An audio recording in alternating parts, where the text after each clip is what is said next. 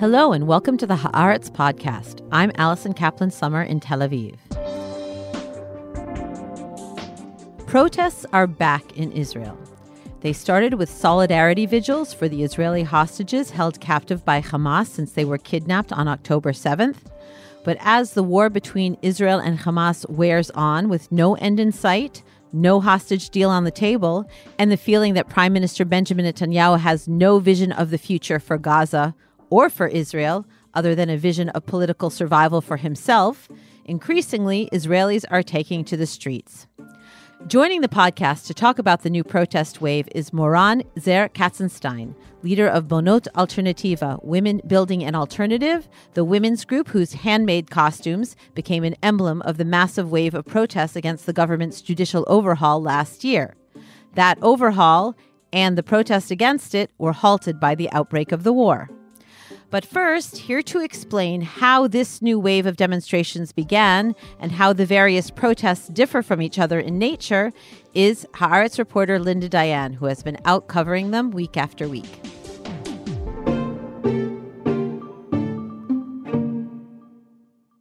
Linda Dayan, welcome to the podcast. Thank you so much, Alison.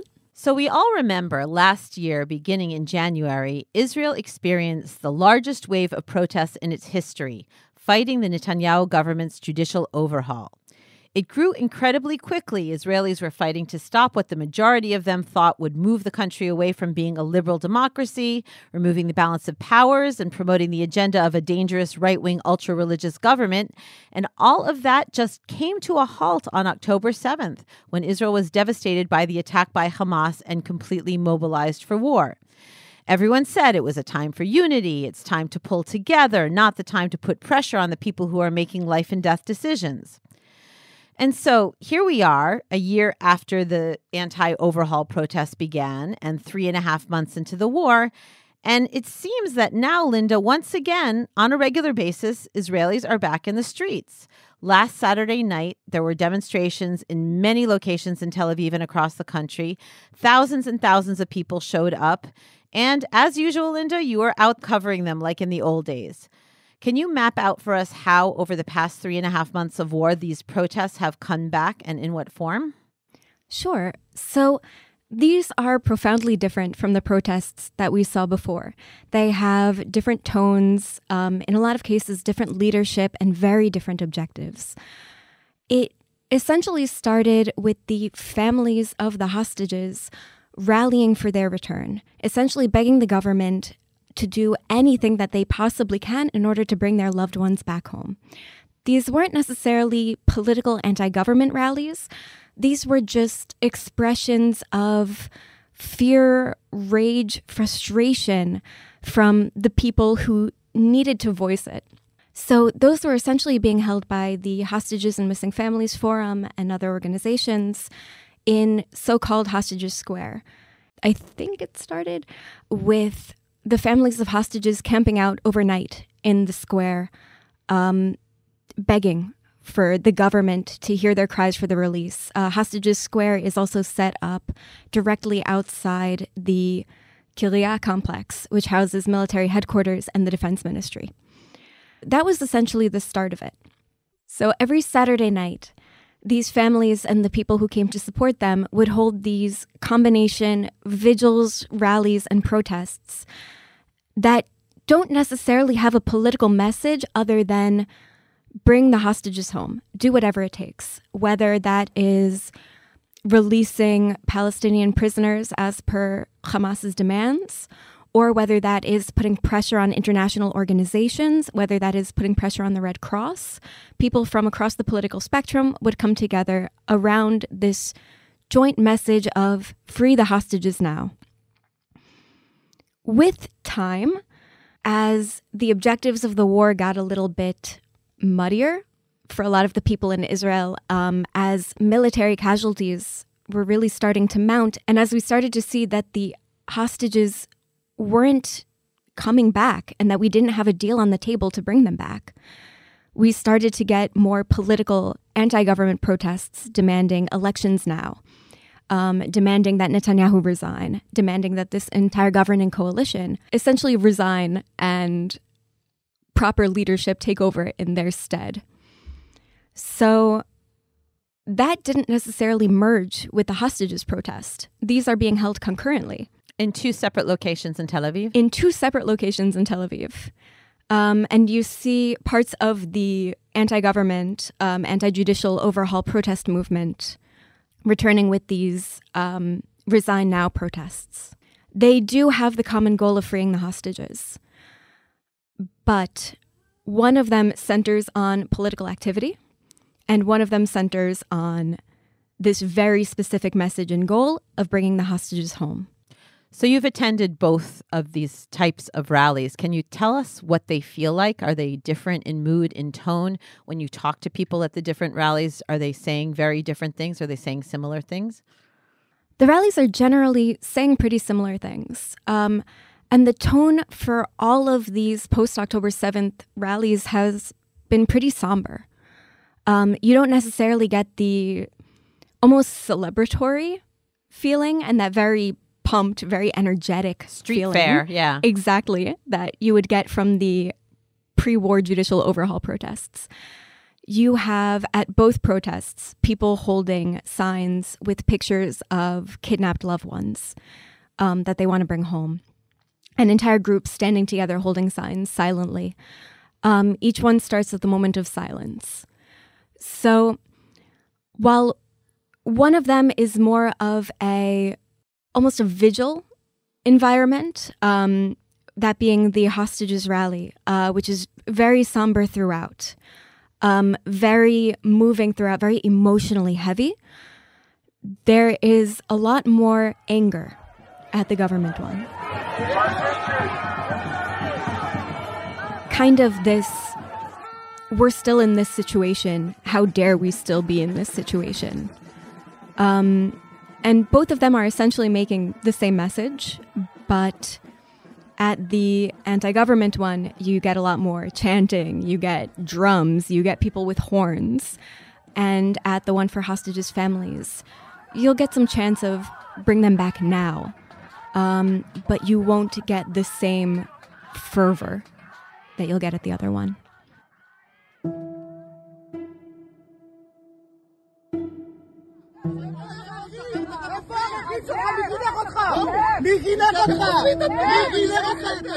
אז זה לא עוזר, זה רק מחזק את הדרישות של החמאס. זה רק מגביר את הדרישות שלהם ומרחיק את היעד שכולנו רוצים בו, החזרת כל חטופים. So you'd think that these vigils at the demonstrations calling for freeing the hostages wouldn't be controversial, but you've reported some pushback against them, right? You've witnessed at some point people telling the hostage vigils, even the hostage families, that these vigils, that these demonstrations are doing damage. Can you talk about the tensions there? Sure. And even Prime Minister Benjamin Netanyahu has said that these protests and these vigils are quote-unquote helping the other side, are helping Hamas, and are beneficial to them. A lot of people are saying that this isn't the time to protest, not when people are being killed, not when soldiers are dying in Gaza. The families of the hostages essentially say, if these were your family members, you would want these thousands of people out there supporting you as well. If not now, when?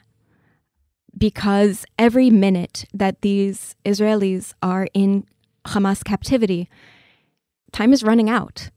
We don't know their status. We don't know their condition. They haven't had Red Cross visits. So if they don't have the pressure on them to be rescued now, when can we protest? A lot of the chants are bring them home alive and not in coffins. In the anti-judicial coup protests, these groups came together. It kind of felt like a well-oiled machine. They were very well organized. This time around, does it feel like these same groups are back, these same organizers, these same speakers? Or does it feel different and sort of more put together at the last minute in grassroots? If last time felt like a well-oiled machine, this one doesn't. The individual protests themselves are very well organized. There's a really high production value. You can tell that they really put a ton of work into getting speakers, into sound systems, into visuals. On that front, they're really excellent. But when it comes to the different protests communicating with each other, it seems like that kind of isn't happening. There was one case, I think from last week, when I was at the protest in Hostage Square, and during a speech by a woman who was freed from Hamas captivity, who was speaking quietly and emotionally, you could hear the chants from the protest on the other side. And you could hear the chants from the protest during the minute of silence as well, because the minutes of silence don't necessarily overlap with each other. So it almost feels like these protests are competing against each other when in the past, these different groups were able to bring them together. There are some very pointed, very strong protest movements overseas around the world calling ceasefire now. Are there any kinds of those protests happening here in Israel?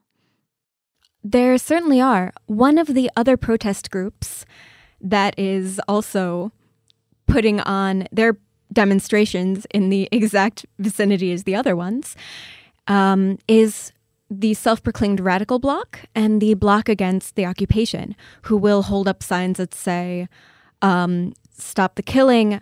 On Saturday night, they held one that said, stop the genocide, which got confiscated by a police officer while I was there.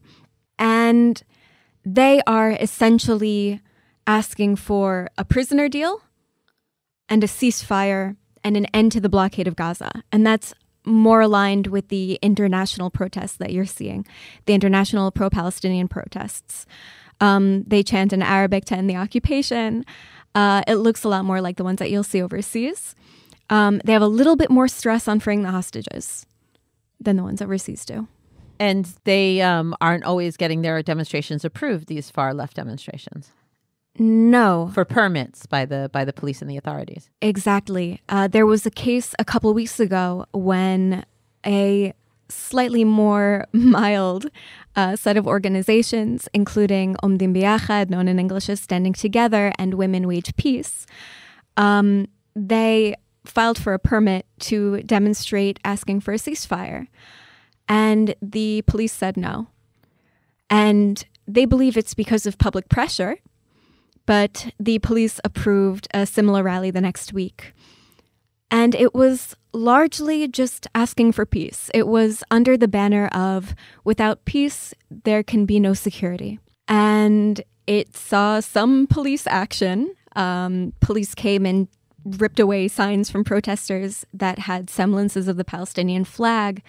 I saw an officer walk up to a woman who had a hat that had both the Israeli and Palestinian flag and just snatch it off her head. But it did get approved. Do you see the government reacting to the return of the protest movement? I don't know if it's the government, but definitely on the right, there's been a smear campaign against Shikma Bressler, one of the organizers of the original anti-coup protest movement, who I think is involved again now in anti-government protests. Yeah. Figures like Shikma Bressler never really stopped criticizing the government through this, and she's been active on social media as well, asking where the government is post-October 7th. And members of Knesset have taken aim at her, and there have been conspiracy theories that they've essentially been propagating. So there's been that sort of pushback. There's also pushback on the personal level, which you'll see at particular protests, people driving by, spitting at people, yelling at people. A lot of tensions, a lot of feelings running high. So we have to also mention demonstrations or events, I guess, coming from the other side, from the right. Over the past few days, this particular week, we've seen demonstrations at the Kerem Shalom crossing into Gaza, protesting the movement of humanitarian aid into Gaza. Can you tell us about those? Yeah, so these are protests that are in support of the hostages that kind of take it from a different direction from the other hostage protests. They essentially say that while Hamas is attacking Israel and holding Israelis hostage, why should Israel be providing them aid? which isn't necessarily a far-right fringe belief. You'll see that question pop up pretty often. Why does Israel aid an entity that is trying to hurt it? But they've been protesting against the aid trucks in Kerem Shalom crossing. There was also the conference that we saw this week, which ministers Bezalel Smotrich and Itamar Ben-Gvir were keynote speakers for, saying that we need to resettle Gaza.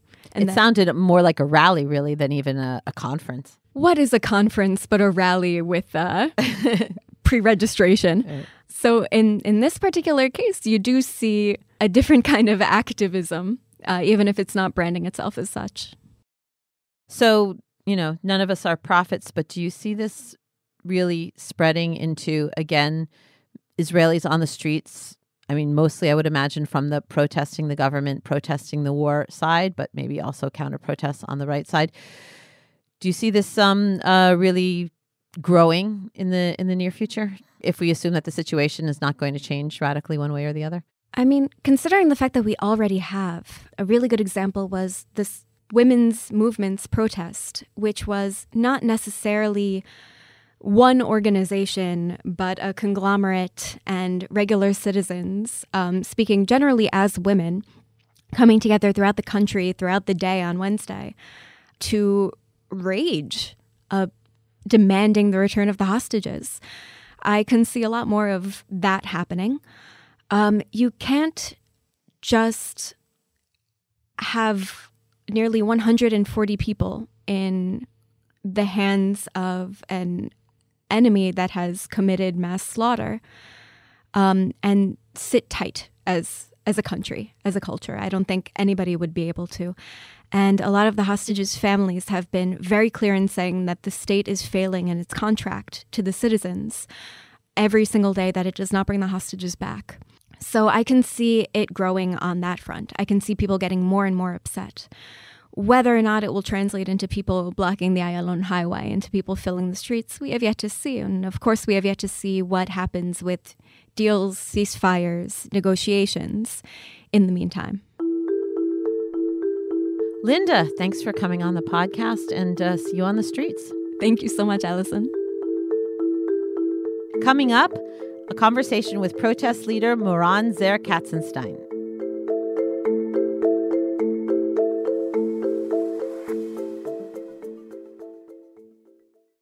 Moran Zer Katzenstein is an Israeli women's rights activist and founder of Bonot Alternativa, Women Building an Alternative. It's a grassroots gender equality organization that rose to national prominence and international fame in the Israeli judicial reform protests. Moran, thanks so much for joining us on the Haaretz podcast. Hi. You were one of the most prominent leaders of the protest movement against the judicial coup that brought hundreds of thousands of Israelis into the streets last year. That movement, the protest movement, the demonstrations, basically came to a halt on October 7th. Can you tell me how life changed for you and your organization on October 7th when the Hamas terrorists attacked Israel? Yeah, well, actually, like all of us, it was a very dramatic day. We woke up to the sirens at 6:30 in the morning, and the first thing we did is talking in our management group, checking that everyone is okay. We're friends, so this is like we are doing the first thing we do in the morning is text one another, and the last thing we do at night. And very quickly we understood how wide this event is, because Bonot Alternativa is spread all around the country. So it's like we saw everything happening in our groups, in the kibbutz and in the south. So very quickly we understand that this is like a major event. And at 9 in the morning, we set a call for the management. And I remember I told them, listen, there is no protest anymore. We are at war. And we shifted all of our resources and attention towards helping the evacuees, helping civilians, helping soldiers, and focusing on women soldiers. And that was like the first big thing we did. All of our biggest groups all around the country shifted to operation centers that helped the civilians, the community around. That was one of the things, the most important thing we did right at the beginning. Um, Afterwards, we understood that a lot of things need our specific help, like the watchers that didn't get any aid, both logistically and mentally. You're talking about the female soldiers who were field spotters who were watching the fence, and that their base was attacked and many of them were killed, and they saw their fellow soldiers killed around them. Yeah, and we understood very quickly that some of them didn't have even clothes to change. They were sleeping in the war room on the floor. Some of them didn't even have blankets. So we made sure we send them everything. We also help the wives of the reserves soldiers, and I think every aspect of the war related to women is something we are focusing on. But the other thing we did very quickly, we understood that first of all that there were horrific things that happened during October 7th and ever since by Hamas, crimes against humanity committed against women. And that was the first shock. The second shock was that the world doesn't believe us. So we started a campaign and demonstrations and displays all around the world because we have Bunot Alternativa in dozens of cities around the world. If you happen to see the women with the stains of blood over their bodies or stuff like that, we did it in front of the UN and several times in New York as well. So this was a very big campaign, and we also met with reporters from the New York Times and other major outlets and gave them a background talk and information. So that also was a very big campaign for us. It was very important for us. And actually it struck us shocked that we couldn't understand how it can be that, women organization, the UN Women, and even just liberal women who consider themselves feminist, don't believe Israeli women, or saying that we need to understand the context or something like that.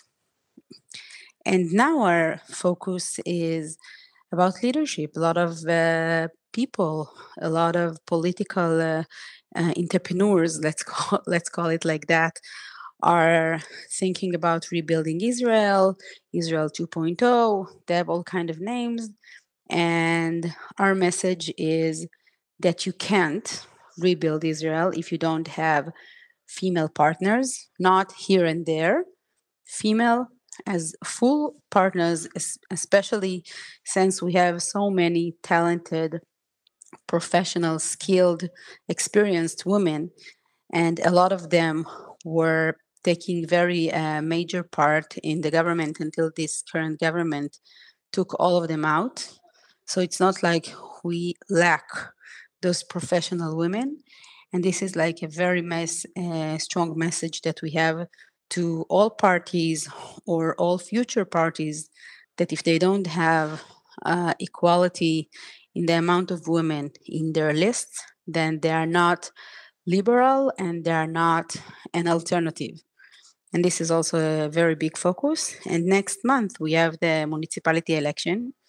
And this is also very important for women as well. Me as a mom, my municipality has a lot of influence on my life and my children's life. And sometimes we don't really understand how important the municipality election it is for women especially. So this is also something we are focusing in the next month. Right. The municipal elections were your big focus, again, leading up to October 7th, and then they've been delayed, and now they're only sort of coming back in the news. We've been talking on this podcast about Israelis now getting back on the streets protesting, but the causes and the goals of the protests are now different and diverse. We have the solidarity with the hostages protests. We have the overturn the Netanyahu government. It continues to be dangerous as it was before, if not more so now. What is your organization calling for? Are you back on the streets, active in the protest movement? Are you ambivalent about going out and protesting against the government in wartime? Where does your organization stand on this? So, Bonot Alternativa criticized the government move since October 8th. I mean, this government is keep harming women's and women's rights. All the things that we said a year ago that might happen happened in front of our eyes. So this is not imaginary anymore. So when we see that the government is doing things against women's rights, we are talking, we are demonstrating. For example, the handout of guns without any, any background check. So we did a lot of activities around it, and now they are stopping it because the legal counsel they said she need to examine how it works. So there is a lot of things that we are active, but we are focusing on the release of the hostages and especially the situation with the young women there. But of course, we want to release all of them. So this is something, yes, that we are out in the streets. We went to out in the streets last Thursday, and we are doing it again this Thursday with the cooperation with other women movements and other movements, and that's a very great focus. And when we have to say the things that we are thinking about this government, we don't hesitate to say there is no strategy. This government is taking us really bad places, and that's very hard for me as a civilian, as a woman. Are the groups that were banded together for the anti-judicial coup protest movement that brought so many people out, are you all back together? Is the organization the same as it was before? Is it coming together again, or has the war changed everything? I think the war changed a lot of things. Some of the groups grouped up together for a protest against the government. And the Bonot Alternativa also, some activists are taking part of it. And this is something that we are fully support. If women from Bonot Alternativa wants to take part in those demonstrations. In Tel Aviv, for example, we're starting at the demonstration at Abima, and then we move to the rally for the hostages release. But not all of the groups joined back together. Some of them are more focusing on helping civilians and taking a very great big part in helping Israel right now, but in a more helping manner and not a protesting manner. There are no women in the war cabinet. When you look at the policymakers and the people giving commentary on television, I always say in the wartime and violence, you see the women disappear from the screens, both the interviewers, the interviewees, and the politicians. Do you feel like women have gone backwards now during this time of war? Or on the other hand, there are a lot of, female heroes on October 7th and stories of bravery and the lesson that if maybe they had listened to the female field spotters who had seen the Hamas activity, we wouldn't be in this problem. In general, how do you feel like the war is affecting the status of women in Israel? So I totally agree with what you said. I mean, from the one hand, we have the female soldiers and we have the brave mom keeping their life and their children and their family attached, and while their husbands are away for over 100 days. And we have women like Bonot Alternativa that, helping the civilians. But from the other end, and I think there is a lot of acknowledgement in the Israeli population, and it doesn't matter if it's left or right, about the importance and the place of women. And that doesn't reflect in the decision-making table. It doesn't reflect on our government. They keep firing, even today, women in management roles, senior women. Today, the economic minister, Barkat, wants to fire one of the leading women, Michal Cohen. And yes, I mean, they're still doing it, and they're still removing women. And I think that's because women are better gatekeepers, and they are trying to keep um, this administration working as it should. And I think it's a problem for this government because they want to do what they want to do, and not everything is legitimate sometimes. And women as gatekeeper are much more tougher, so they're trying to remove them. Yeah, we mentioned earlier in the podcast that there's a smear campaign over the woman who's been the face of the protest movement, Shikma Bresler. Exactly. So I think it's very easy to target women in general, to cancel women. And I think the worst part is that they sent Tali Gottlieb to do it. Like they sent a woman. So the criticism won't be like it will be a woman. So we won't be able to criticize her. But of course, we understand that the government and the hate machine is behind it. You watched the protest movement grow last year from something relatively small to huge. Do you see the same thing happening now as this war wears on, as the goals of the war remain unclear in terms of the long-term vision for Gaza, as the hostages don't appear to be coming home anytime soon? Do you think that these protests are going to swell to huge numbers like they were? It depends what's the mission. Our mission last year was to stop the judicial overhaul, and we did. We succeeded in every part. But now our mission is that our hostages will be back home, but we need to win this war. We need to destroy Hamas. And our prime minister is not doing anything, any part of it, because what I believe is political concerns. And, even the fact that the humanitarian aid that we bring into Gaza goes to Hamas and they give it to civilians, it means that we are keep straightening Hamas. And this is exactly what happens when you don't have a strategy. And this is like the government is still not changing its bad ways. So if at the beginning of the war, people were pretty much agreed that even though they don't like Netanyahu and many may blame him for the country's situation, it's not the time to change governments. Do you think that that sentiment is changing in terms of we're seeing more people out there demonstrating, calling for the government to change, and that there's going to be greater movement to try to do something now? I think that the one part is wants to keep us all together and united and doesn't want to go to demonstrations because he feels this is a very important time in our life as a country. And I totally understand it.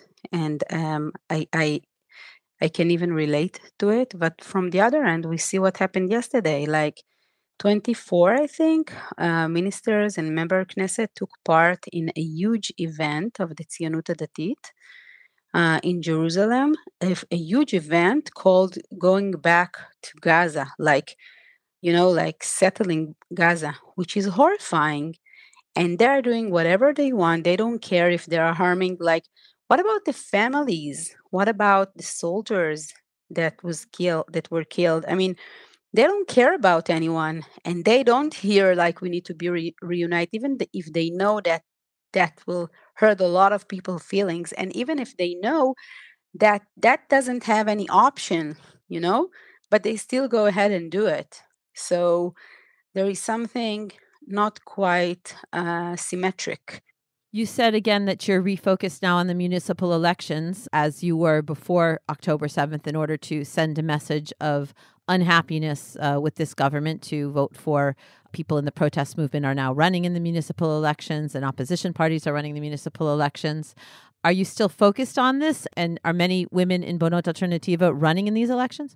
30 women out of Bonot Alternativa are running, but not as part of Bonot Alternativa. We are an NGO, but there are women that founded their voice and leadership in their activities in Bonot Alternativa, and right now they are running for council municipality election.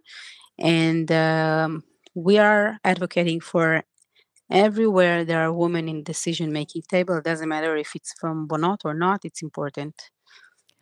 Do you want to enter politics? Do you want to be a political leader? You have these big signs, Israel needs leadership. You've been very prominent all over the Israeli media. Do you think that maybe it's time to practice what you preach and enter politics? I think that a lot of us need to step forward, especially after what happened, and take part in this political sphere, both municipality and both countrywide. And I think Bonot Alternativa mission is to make sure that we have a lot of women also, first in municipality, but also if there will be country elections, also make sure that there is a 50% representation in this election as well. So there's a chance we might see your face in the next national elections? I don't know yet, but I wish I could do something meaningful. Moran Ze'ev Katzenstein, thank you so much for coming on the podcast. Thank you so much.